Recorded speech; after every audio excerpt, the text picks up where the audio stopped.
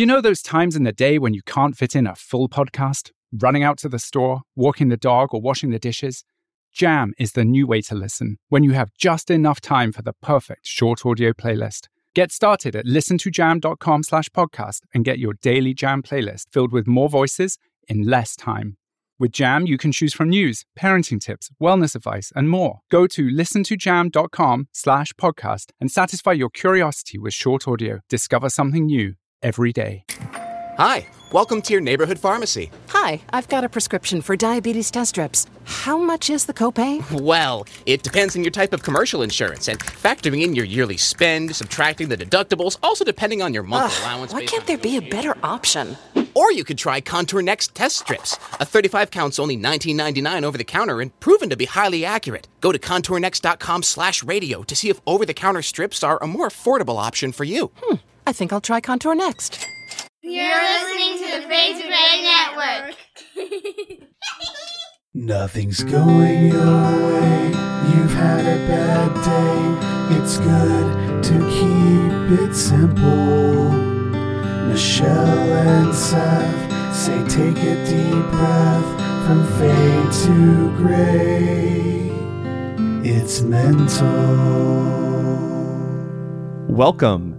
This interview, or discussion, rather, I always call it an interview for some reason. Call it an interview. I don't know what that's about. But this discussion, today we're going to be talking about the art of arguing. Now, understandably, we are in the midst of October and we are in the midst of a body dysmorphia series. So why are we talking about the art of arguing? Well, partially because I think both Michelle and I will benefit from an extended mental minute. Am I right, Michelle? Oh my God, always. Yes.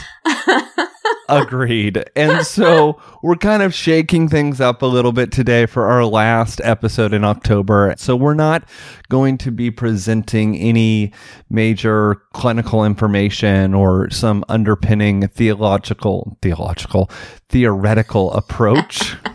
Clearly, I get the two mixed up. Deconstruction and mental health. There you are. But let me introduce my co-host, Michelle Collins. How are you doing today, Michelle? It's been a frustrating day, I'll be honest with you. And it's rainy here and kind of cold, which it was 80 degrees yesterday, so it's weird. So what temperature is it now? I'm curious. It's about 65 degrees, I think. And it's raining, so, which is interesting. It's supposed to be fall weather, but it had gotten really warm again, so it kind of surprised me when I walked outside this morning and went, oh, okay, it's cold. Yes. But yeah, so it made for kind of a gloomy morning, you know, and I woke up late and I just was tired. And so, yeah, I got up on the wrong side of the bed and I started my day with a little bit of arguing and complaining. So no, I know it's hard to believe. Arguing and complaining on a Saturday morning. Exactly. That doesn't sound kosher. I don't think you have any room to talk, my friend. So yeah, I do not have any room to talk. In fact, if we're going to have an extended mental minute, let me just be upfront. I suck at conflict. I am the worst example of good conflict resolution. In fact, I tend to, if there's conflict, it's kind of like throwing a Molotov cocktail. Like I just things just blow up, you know? Why do you do that? I think that it probably relates to trauma in some way, shape, or form, and that I kind of always expect the worst, and, you know, that whole I'll get you before you get me mentality. Defense mechanism. Yes, Anna Freud. So, yeah, I oftentimes will do those types of things. I think that has something to do with it. I think it also comes down to perhaps my lack of self-confidence.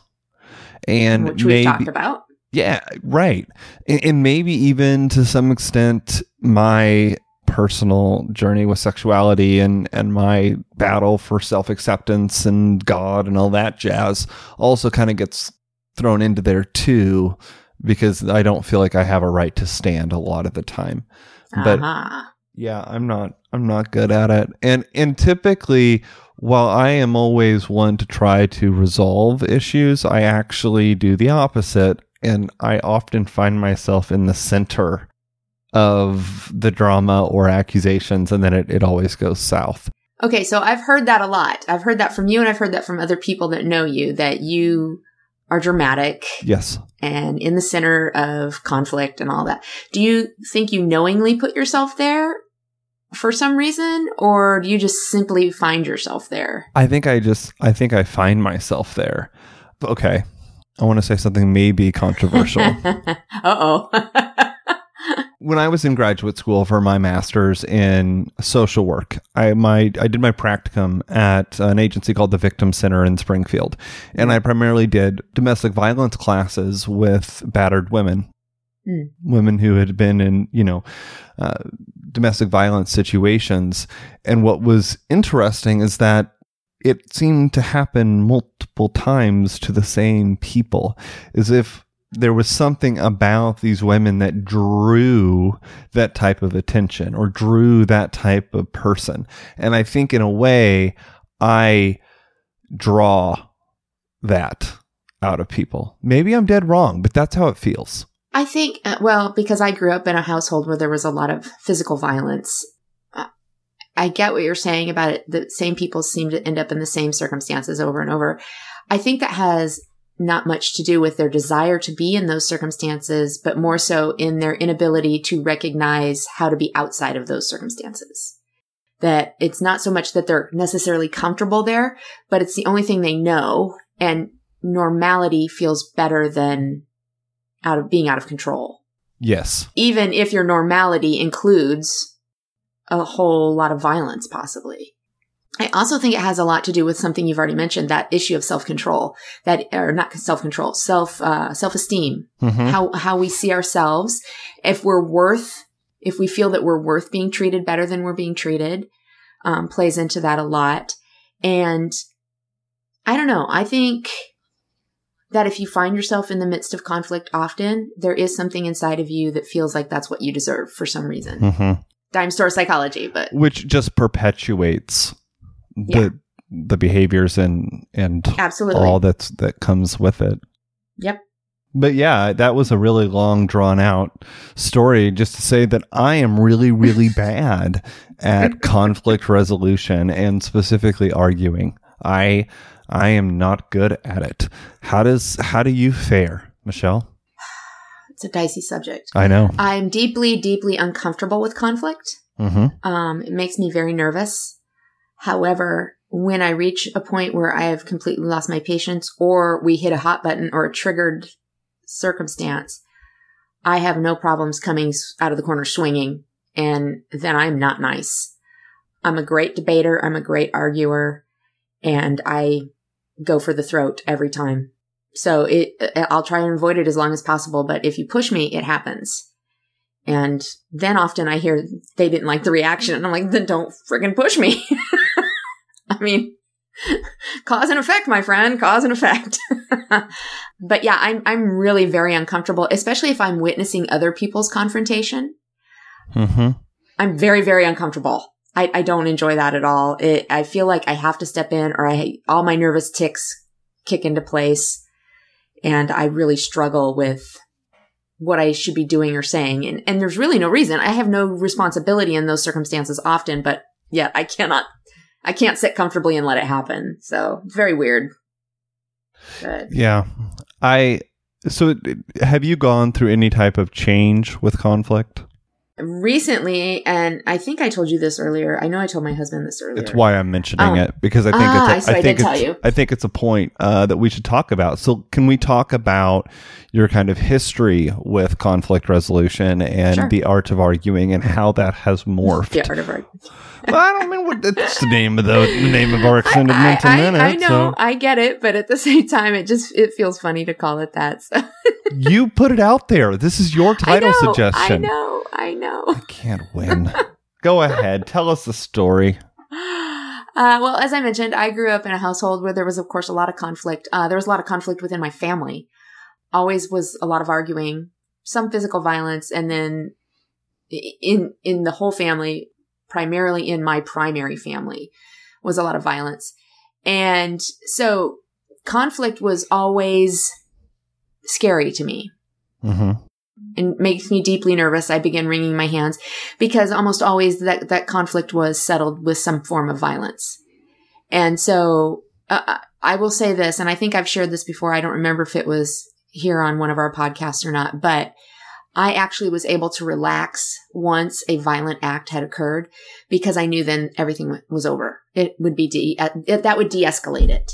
Mm-hmm. Up until that moment, I couldn't relax. And so as I grew older, that became almost a pattern. Like the anxiety levels would ramp up so high during a confrontational moment, not even between me and somebody, but just as I said, witnessing other people's confrontational moments, the anxiety would crawl up into my throat. And so when I got married, of course, married people argue, they fight. I mean, that's a reality of life. I was terrible at trying to push a violent reaction out of my husband because I felt as though I needed the situation to resolve. Mm-hmm. And just the silent treatment or disagreeing was not resolution to me. And so it was a really bad habit or pattern. Of course, my husband wasn't violent. So, the arguments would last a long time and I would be so stressed out I wouldn't be able to function. And it took a long time before I recognized what the pattern was, is that I was still waiting for some form of resolution in a violent altercation. And so that's damaging. And of course, as you mentioned earlier, you mentioned the word trauma. That is trauma. That's trauma related. Well, PTSD, basically. It is. And something that I would note is that in order for that to take place, there has to be a pattern. And so... Yes. So can we just kind of note that there was a pattern of behavior in which you eventually expected a specific outcome. So maybe even, and I'm not suggesting you did this, but at times did you feel compelled to create that scene in order to then have that relief? Yes. And then we're talking about a vicious cycle on both sides to where it's not just them perpetuating it, but even you just to have that moment of relief. Well, the perpetuation would come in the form of arguing from the other side. If somebody instigated an argument, I'm not usually one to back down from an argument if it's presented to me. Mm-hmm. But as I mentioned, if it wasn't going to resolve in some violent altercation, then I couldn't relax. I also know that I have a tendency when I am feeling overwhelmed and anxious about whatever, it doesn't even matter what it is, that I will sometimes catch myself falling back into that pattern. And that's when you start arguments, over silly little things. Right. Because you're reaching out for that normal pattern, trying to find that resolution so that the anxiety that you're feeling goes away, it dissolves. Mm-hmm. And unfortunately, it just doesn't work. Right. And I've seen that operate in other people that I know very well. I've watched that same pattern happen for them. Mm-hmm. And what's interesting is, go ahead. No, I was just going to say it takes a lot to get rid of that. I don't know that that's an easy fix. It's not, because these are learned behaviors. Yeah. They're learned behaviors in that you are learning to expect this. And what's interesting, I think you brought up a really interesting point, is that sometimes the conflict isn't even about the issue that you're arguing about. And I think that's kind of apparent, but I think that's really an important thing to point out, in that, oftentimes there's another message behind a fight. There's another message behind an argument, and it's very possible that the subject matter that's being argued doesn't really mean anything. There's more going on. Right. Mm-hmm. It's a vehicle for the emotions. And quite honestly, in those moments, it's very difficult to step outside of the situation from an emotional perspective and just observe so that you can understand what's happening and be all rational and solve it. That doesn't happen because you're in a heightened emotional state. So you're reacting. You're not thinking as far as thinking objectively about your own behavior. If anything, you are thinking only about how you win the next point. Right. You're listening to respond. You're not listening to listen. Right. Yeah. It happened to me the other day. I'm in a pretty depleted state right now, and I'm tired and I'm hungry all the time. And my husband made a comment. It was a simple little comment. I had gone to the store. I bought chicken, and it was sitting on the counter. It was a cooked chicken. and I set it on the counter, and I had bought chicken in a couple different formats. And so when I got home, I felt compelled to explain myself, like, oh, I got it this way for this and this way for that. I just want you to know. So as he walked in the kitchen, he looked at the roasted chicken. He said, "This is unseasoned. Did you mean to do that?" And to me, I was like, what the hell does that mean? What do you mean? Did I mean to do that? Why are you chastising me? That's how it felt. But I was like, just really tired right now. And, and it just hit me wrong. But I recognized very quickly that a lot of times some of his comments, I am receiving them as though he is criticizing me, which is on me because I'm not asking his intention in the moment. I'm interpreting his intention. Right. Which is through my own lens. And so a lot of times when that happens, I will just ignore it or not say anything. But the problem with doing that is, of course, pressure builds up and then you snap over a stupid damn chicken. And so it started this big argument. And I thought, later I thought, how ridiculous, this big argument over a damn chicken. I just bought some chicken. That's all I did. But, it's those kind of things that you get lost in the triggered response. And you're unable to understand how the argument, why it exists or if it should even exist. So I don't know. What about you? And now we've talked a lot about me. So now let's talk a little bit about you. I mean, I'm just really, really bad at it. Okay. So I'm going to say I've noticed a pattern with you. Okay. Let's point the pattern out. Please help me. I recognize this pattern because my husband actually does this a lot, and it's one that kind of grates on my nerves. I'm not saying you grate on my nerve. That's good. I'm not saying you grate on your nerves, but if you remember, I did call you out for it earlier today. Yeah, but the passive aggressive stuff. I detest the passive aggressive stuff. I am so bad at it. I know. I'm so bad at it. Because but again, it's sarcasm, but it's that whole, oh, I guess it's just my fault. I just want to strangle somebody. Well, that's kind of, but yeah, well, because okay, so let's talk about this. Because when I am cornered, right, and I'm called out, generally my response is I'll do whatever it takes to resolve it. Just like in the PTSD story that you shared, that sometimes you would start conflict just to resolve it.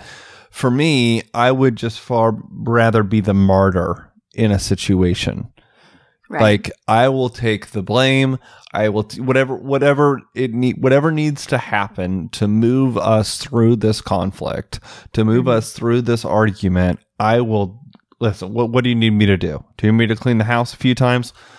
Don't ask me to do that because I'm really bad at cleaning the house. But you get my point. What do I need to do? Whatever it might be, I'll do that because I just want to get over it. And then I tend to hold on to things so I don't forget. Right. I have a really difficult time forgetting, specifically when I've been hurt. And I suppose my passive aggressive side comes out because I would far rather be passive aggressive than start a war. Specifically, if I know that war is going to take a lot of emotional energy and wherewithal.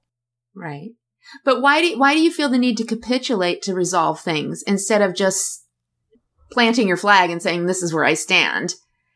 I mean, because I feel like that's what's building up the frustration inside of you that leads to the passive aggressiveness. So break that down a little bit more. Okay. So in the midst of a conflict with somebody, you said you have the need to just capitulate. You'll just give. Yes. You'll say, I'll do whatever you need me to for this to be over. Yeah. Well, that's not resolution at all. That is you throwing yourself into a martyred position in order to stop the conflict. But that isn't resolution. So eventually that's going to build up frustration in you because it's not that you want to be the one that's responsible all the time or to do whatever everybody else wants you to do. It's just your coping mechanism. So all this frustration builds up. And I think that's where you say you hold on to things for a long time. Well, that's why, because you're never resolving them. You're just pushing them down and it only works for so long. And then they're coming out in the form of a passive aggressive comment. Yeah.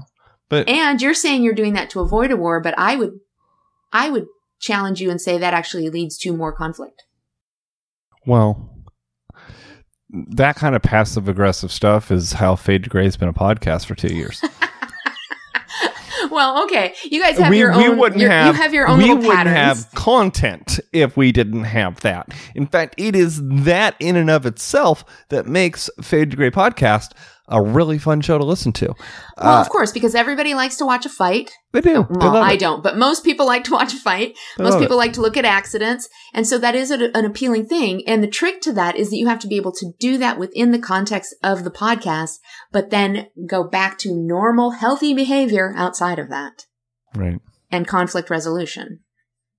Having the conversation, like, why not have the conversation? Why not deal with the confrontation in the moment and just work through it, or, whatnot? A lot of times I don't think it can be worked through. Sometimes no. And I think that for a lot of the times it is that reason why I suppress things, is because I would rather keep the train going than try to resolve this here and then everything fall apart. I think to some degree, part of the problem with conflict is that we are all at some point or another trying to impose how we want to handle something onto other people. Mm-hmm. And that's not necessarily going to work. They're different people, different personalities. And so there's a frustration that goes along with that. And I think you're right. Some of that stuff cannot be worked out in the moment. It was funny when my kids were growing up. I remember they would get in fights or whatever. And, as a parent, you want to resolve that. So I can remember my husband saying, you need to apologize. Mm-hmm. And so always there was an apology, but there was this tone behind it, like, sorry, and my husband would say, why don't you just say piss off? Because that's exactly what that sounds like. So that became a running joke in our family. Well, the point there being that happens because that person doesn't feel sorry yet. They don't feel what they're saying. They're saying something that there's no emotional attachment to yet. It's just an expectation. So there has to be that cooling off period sometimes, depending on the subject matter, allowing everybody to observe the circumstance or the situation from a few different perspectives, mm-hmm. and then begin to resolve those those conflicting feelings before an apology is given. And I think we jump to an apology too soon, often trying to resolve conflict, and it's not working. Yeah, I'm kind of known for that. I'm kind of known for always jumping in on the apology. I don't think it's just you. I think a lot of people do that. And I think we all do at some point. Right. Well, it's just because it'll end the current emotional shit. It just, if I just apologize for this, maybe it'll shut the person up so that we can let this go. But then again, it never gets let go. Let's unpack that for a minute. And then it'll shut the person up. Yeah. It'll shut the person up. Yeah. So you're not interested in resolving the conflict. You're interested in making them stop talking. I mean, at times I'm human. Of course. I appreciate you're admitting that. I appreciate that 100%. I'm being very open and honest here. I'm not suggesting I'm a great person. I think recent arguments would show that I am a horrible person. So much so that hold on, we're going to stop right there. But no, we're going to stop right there. Oh, you are therapizing me. Stop. I am being. This is therapy. How much am I paying for this? You, my friend, are on a discount today. Go. No, but let's stop, because I'm not going to stand by and allow you to say you're a horrible person. But that's what's perpetuated. Because again, okay, but in your mind. No, publicly. And that's where it needs to be broken. No, because that's why you're capitulating, because you've already admitted I'm a horrible person. And so I'm going to capitulate, take the responsibility. This will de-escalate the whole thing. And you have to stop that, because here's the deal. Behavior does not equal identity. Mm-hmm. And we've talked about that lots and lots of times, you and I. Yes. Behavior is not identity. So we can act inappropriately. That does not make us a bad person. It just means we've acted inappropriately. And so I think you're equating the two, because as we've talked about before, you have a lot of internalized feelings about yourself that still need resolution. Oh yeah. So yes, we are therapizing you. I'm again, I sure hope that the hourly rate is not too high, because I'm broke until Friday. I'm going to invoice you. Give me a week on it though. Okay. Give it a week, therapist. Okay. Michelle. It's a tough subject. It is a tough subject, and this is very personal. And I hope that the things I'm sharing, I'm being open and I'm being honest about my perspective on issues. Sure. And I am in no way suggesting I am right. And I am no way suggesting that I am always right or that I am a great person. But I typically, for some reason, I don't understand this, Michelle. But why am I the one? Why am I the one? So that's the thing I want to ask, because I have noticed a common denominator, and it was mentioned several times in the last few weeks that by certain individuals, that I am the one that's always in the center of division. I am the one that is always at the, like, people quit things because of me. People don't show up to things because of me. We get into arguments. People don't come into groups because of me. And I don't understand, as a social worker and someone who is continually trying to be supportive to people. I mean, hell, we run a show on mental health, for heaven's sake. Like, and I work for an insurance company. Can I not, like, what? Why? Well, first of all, I think you're taking some responsibility for things that are not your responsibility. Okay. If people are involved with you in something and they choose to quit, that's their choice. That has nothing to do with you. They make their own decisions. Okay. You do not get to influence that. You may feel as though you have some influence over that, but their responsibility is still their responsibility. Right. Their decisions are still theirs. But I feel as if I'll be shamed. I mean, like, yeah, they would quit, but then it would be, you know, everyone would know it's because of Seth. Again, everybody can have an opinion on that. That doesn't make it so. That person is still an adult and can make their own decisions. This idea that, and of course, this is another thing that everybody does. I'm talking generalized here. I want to be very clear. I know. I agree. And in general, we have a tendency as human beings to blame our behavior and our choices on other people as though they have made them for us. And that is inaccurate. That is offloading our responsibility for our life to somebody else. It's unacceptable. Because we are big people. We make our own decisions. So if somebody makes a decision to distance themselves, that's their choice. That doesn't mean that you're responsible for said choice. It just means that you maybe played a role in their decision, but that's it. So that right there has to be first and foremost. Yeah, I always take it one step further because I then attribute personal responsibility to myself. So that's a good call out. Yeah, I would venture to guess that people that are overly responsible, and I'm one of them. My husband actually said that the other day, that I have an overinflated sense of responsibility because I'm the same way. I will take responsibility for something that is not really my fault because I'm overanalyzing my behavior or participation within the conflict or the occurrence. And I'm analyzing to the nth degree how I could have done something better. But that disallows me to evaluate the entire circumstance as it involved everybody. Mm-hmm. I can't speak to somebody else's motives or how they feel about their behavior. I can only speak to mine. So I overemphasize my attention on my own responses at the risk of deciding that I am the catalyst for everything. And I think that's what happens here, is that you are over identifying with your own behavior in those circumstances without looking at the entire circumstance as a whole. That's a guess. Well, it's probably spot on. I think that's a normal thing. People do that. A lot of people do that. Honestly, if you don't do that, I really have to question where you are on the narcissism scale.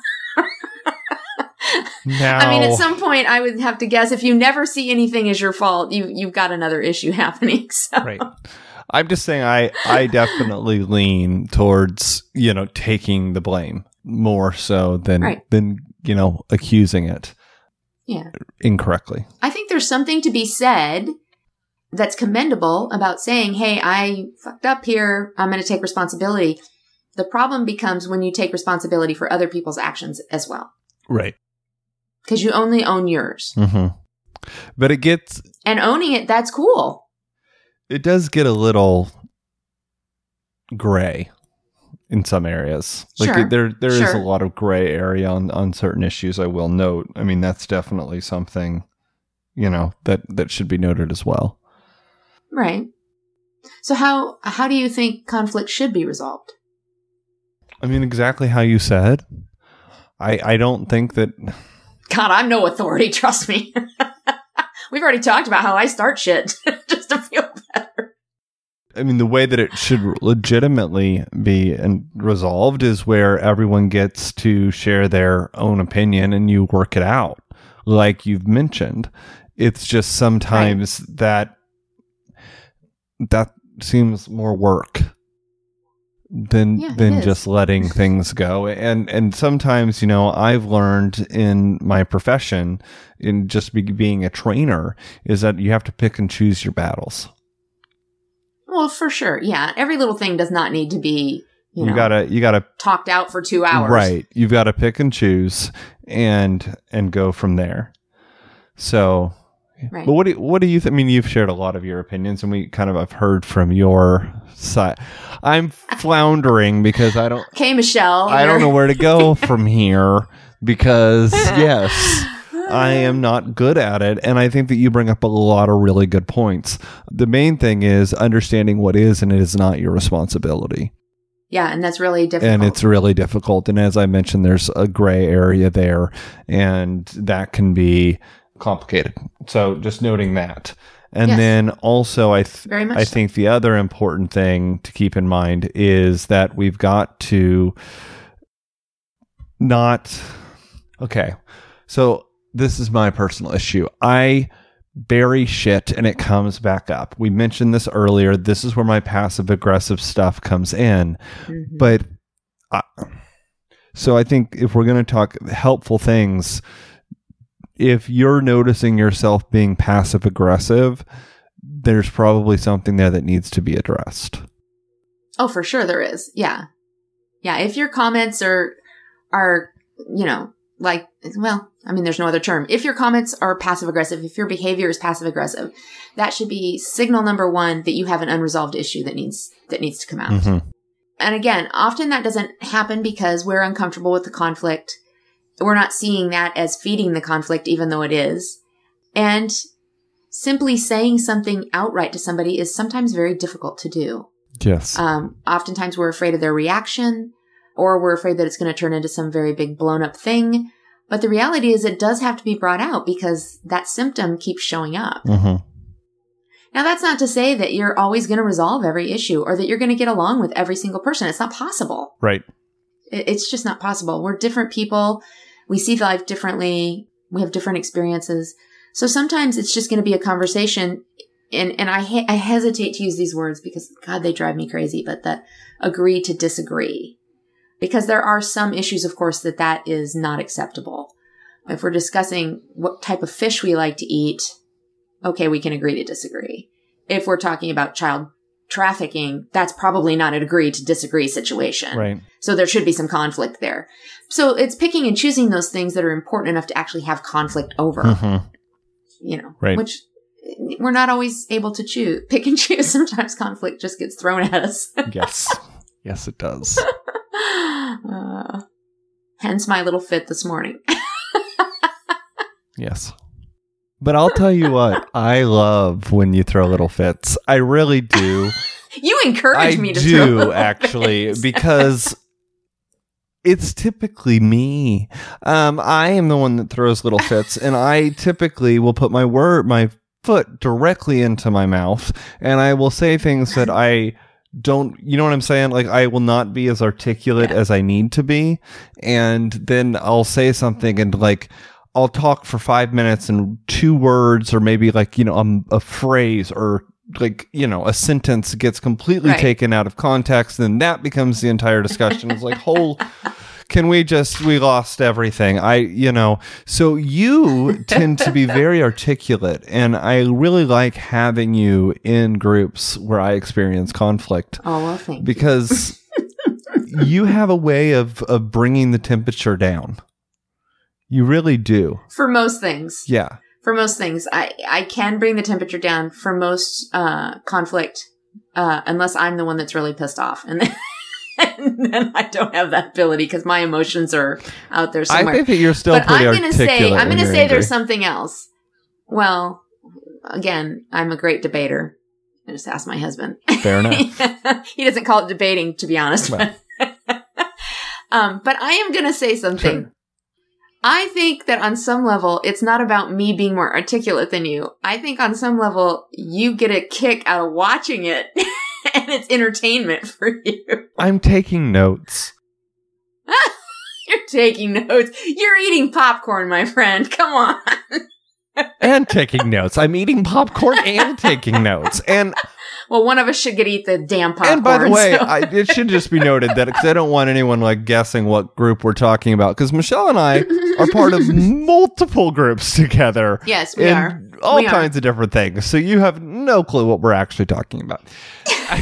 Well, some people do. But just don't guess it. Don't read into it. The point is the conversation. Don't self-identify. Right. The point here is the conversation. Yeah. So. Okay. Mm-hmm. Have we covered your mental minute? I don't know. No. I came in and I just was like, art of arguing, go. You just started. I was like, go. You just started. And I made it all about me. Shocker. So, fill us in. Well, how are you doing, Michelle? Well, we actually did talk a little bit about mine because I started my morning with waking up to messages that pissed me off. So I did start talking about that. And that was all a part of that whole conversation. So, but other than that, I did have an interesting thing happen a little bit ago. I got a text message from the lady who bought our house in California. Mm-hmm. And she sent me this message and said, hey, we're finished doing all the remodel stuff that we were going to do. Do you want to see pictures? And I was like, oh, yes, I want to see pictures. And it was bittersweet. Mm-hmm. I loved everything that they had done to the house. And then I felt like I'd been punched in the stomach with a feeling of homesickness and almost regret, which was surprising to me. And I even said it to my son. I showed my son the pictures and he said the same thing. He goes, oh, fuck, now I feel a little homesick. I said, I know, right?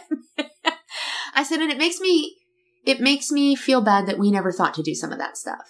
Like, so you approved? We had 18 years. So you approved of the changes they made, or you were upset by the changes they made? No, I think she did a fantastic job.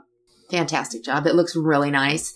And like I said, I looked at it and thought, why didn't I think to do that? Or why didn't we think to do that? And the reality is that we were a different place in life than her and her family are. Mm-hmm. When we moved into that house, my oldest son was just starting high school. So I had 4 teenagers. We were busy with travel sports. We didn't have a lot of money because we had 4 teenagers who were then going to become 4 college students. And then we knew right behind that was coming weddings. So, I mean, there was a lot of years that there was no money, and it was because we were planning for the future. So we didn't have a lot to do on the house, but it really bothered me. And I caught another pattern there that really kind of had to sit back and evaluate the fact that a lot of times we go through life, we just go through the motions. We never stop to look around and kind of evaluate where we are and what we really want. And so, and again, that can play back into frustration, which leads to conflict and all that. I'm trying to tie it back. I really am. I appreciate it. Because I took us on a trail, so bring us back. Yes, you did. Home. That's okay. But it did make me think, like, I am at a point in my life where I want to live my life from the perspective of I want to try everything that I've ever been interested in. Mm-hmm. I want to do everything that I've ever thought of doing. Because I think at the end of my life, I would rather be guilty of trying and failing than failing to try, as trite as that sounds. And that has to do a lot with some internalized conflict for me, because I feel as though a lot of my life has been spent in hindsight with regret attached to it. And that's a difficult place to find yourself. Which again, if we're trying to bring it back to conflict, is actually very difficult because that is that self-conflict. Mm-hmm. And there really is no way to resolve that except to accept it and move forward and try and change. So anyway, that was my deep ponderings of the day. They're deep. And I think that our audience will benefit from hearing that. Well, I don't know. We'll see. We will see. If anyone doesn't make any comments, it's like, okay, well, we tried. Well, we had one comment. Stephanie said she learned a new word, therapizing. It's deleted. She posted it and then she deleted it. And I messaged her and I said, hey, don't delete your comments. And she said, don't delete comments. She said, you're not the boss of me. And I put a smiley face and I went, touche. I don't want conflict. I saw the smiley face. I didn't know why it was there. I don't want conflict. I hope we're good, Stephanie. Stephanie, don't delete comments. I hope we're good. I don't want to fight a war today. Okay, don't talk yourself into this conflict. There's no conflict I'm here. being funny. I'm not. You better be being funny. I'm not being serious. Don't start a conflict with me. That's all I'm going to say. So Stephanie's commenting. Whatever. I hate being the only one. Whatever. Oh, it's whatever. Because she's the only one that's left a comment. No one else is leaving comments, so she feels alone out there. I know people are watching. I know, but they're not commenting. Nobody's commenting. And it's sad. So Stephanie's out there all by her lonesome. Anyhow. I do what I want. I do what I want. You got to say it with attitude, Stephanie. Attitude. Do what I want. I know it's hard to put attitude in typing, though. It is. Put it in all caps. That always works. I always... It annoys me. So I've trained individuals in my job who type in all caps, and it drives me crazy. My mind. I'm like, please don't do that. Please don't do that. But I can't really. It's poor etiquette. It is. It is poor etiquette. I agree. So yeah, conflict resolution. I think that we've identified some areas where both of us struggle. Yes. And I think that we've identified some things that are important to do in this process. And really, I think that you've been the guide here because, again, I'm in the center of most of it. So it's hard to really come out and say I'm doing everything right. Because the last time there was major conflict, I was also in the center of it. And again, I was made out to be the bad guy. So I think you should change the terminology. I think you're the catalyst. That sounds so much more positive. You're the catalyst. Seth, you are the catalyst. Is that not by definition the problem if you are the catalyst? But see, catalyst is open to interpretation. It doesn't necessarily mean negative. So that's why I'm trying to change the script here, Seth. I'm trying to, make this a more positive viewpoint for you. I know. But it's hard. It's hard to do. It's so hard to do. Everybody has their role to play, Seth. Yes. So this is just your role. This is my responsibility. Within your dynamic there of your group, that's your role to play. This is my job. I get paid to throw grenades. That's legitimately why I'm here. And then pretend to be a mental health professional. It's a lot of fun. So pretend. Don't say pretend or people are going to question your credentials. And your credentials are stellar. Yeah. So don't do that. 4.0 actually with my social work degree. Anyways. Exactly. Let's talk about, let's kind of segue now into what we're going to be doing for the month of November. I'm actually very, very much excited for where this show is headed. And yeah, you're sighing and I'm talking with excitement. So what is your sigh? Well, that's because my brain is numb right now and I don't remember what we decided for the next Jesus. It's been a hell of a long day, Seth. Okay, well, we're going to... So everyone, I guess you did establish the last episode. I will then establish the next series. The next series... That makes sense. Yeah, right. It totally does.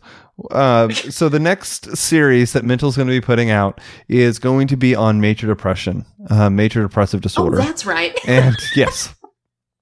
And I think it's fitting that we'll be doing it in November.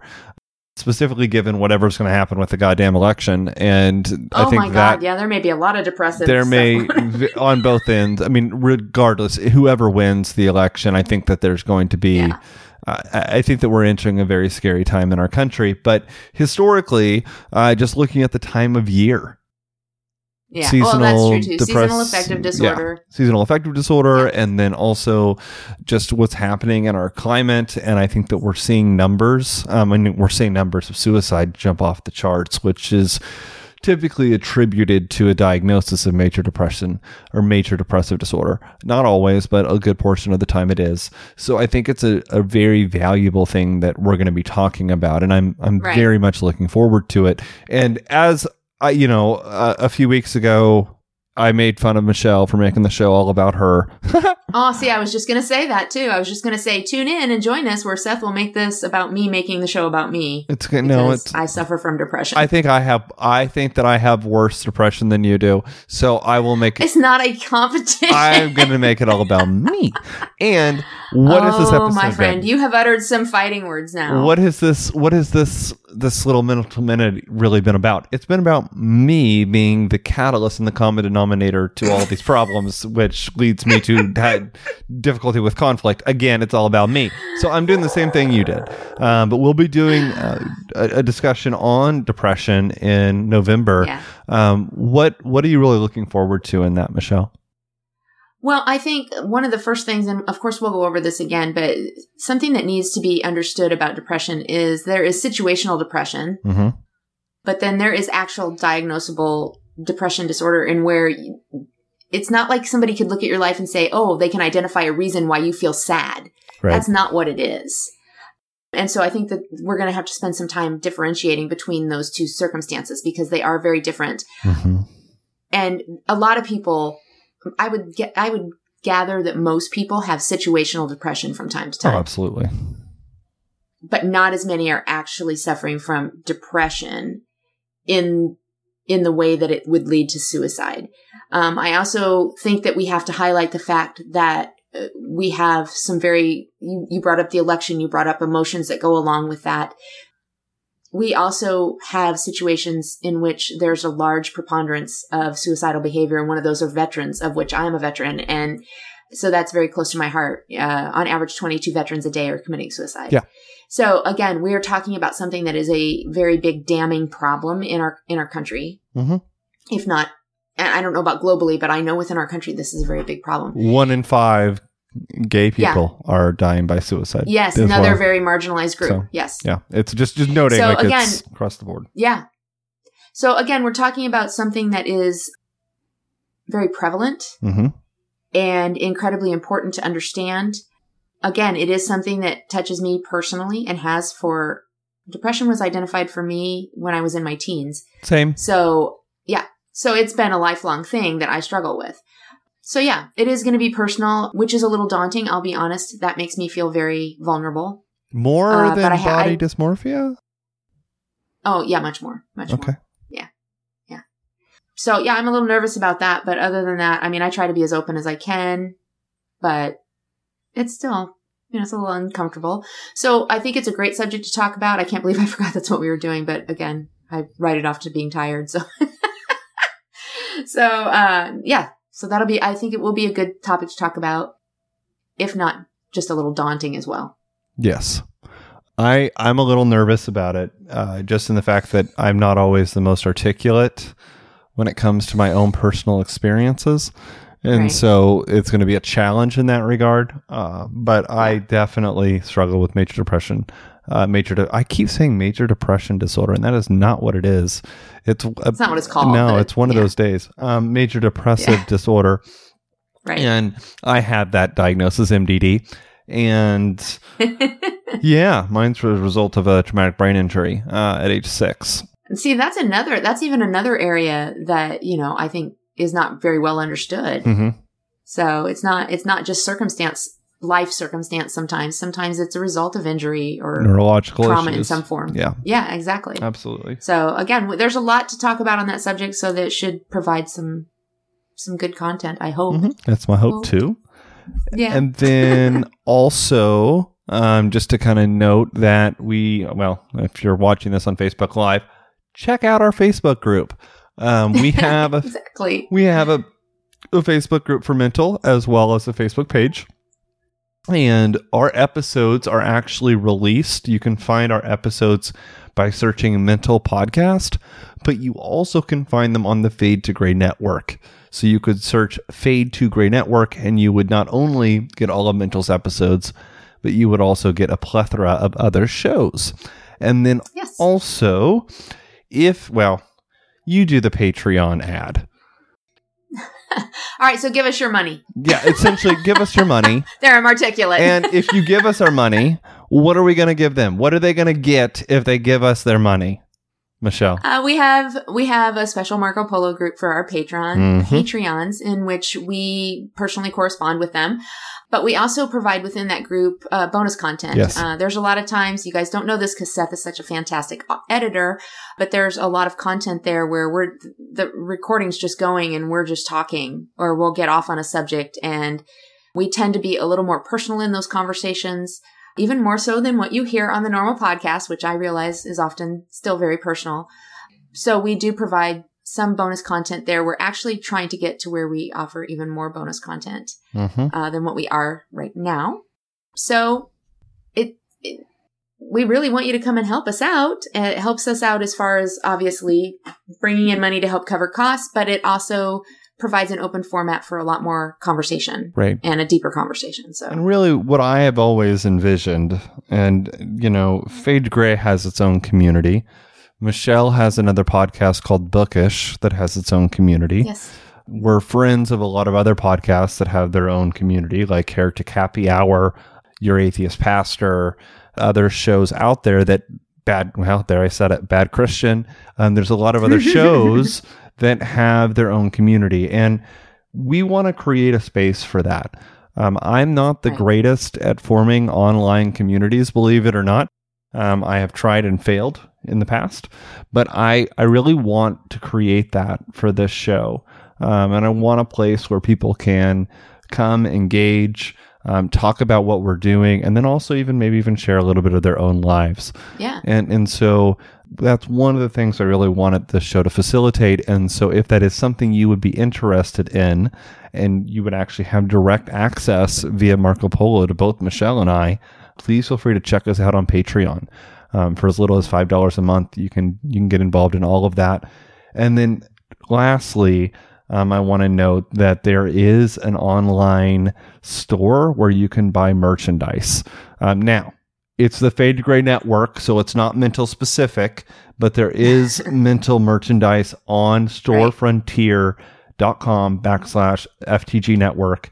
You can find Fade to Gray merch, as well as shows that are on the network's merch, as well as mental merch, including a sweatshirt and things of that nature.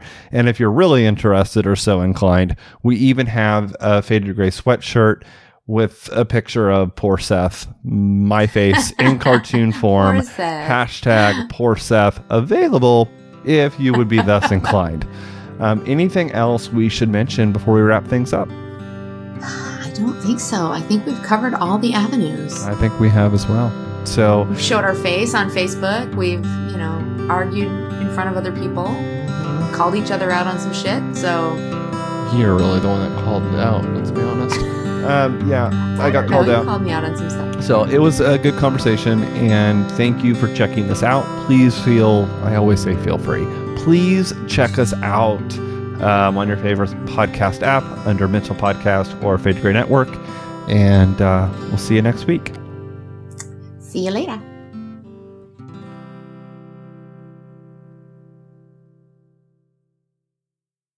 Get more for your money this Thanksgiving at Meijer. Set the table with Meijer Grade A frozen turkey for 55 cents per pound, limit 2. Then save with everyday low prices on sides like Meijer frozen steamable sweet corn and Meijer cream of mushroom soup, a 5-pound bag of russet potatoes for 99 cents, and Pillsbury crescents and pie crusts, buy 3, get 2 free. Plus, get the same low Meijer prices no matter how you shop, in-store or online. Exclusions apply. See all the deals in the Meijer app.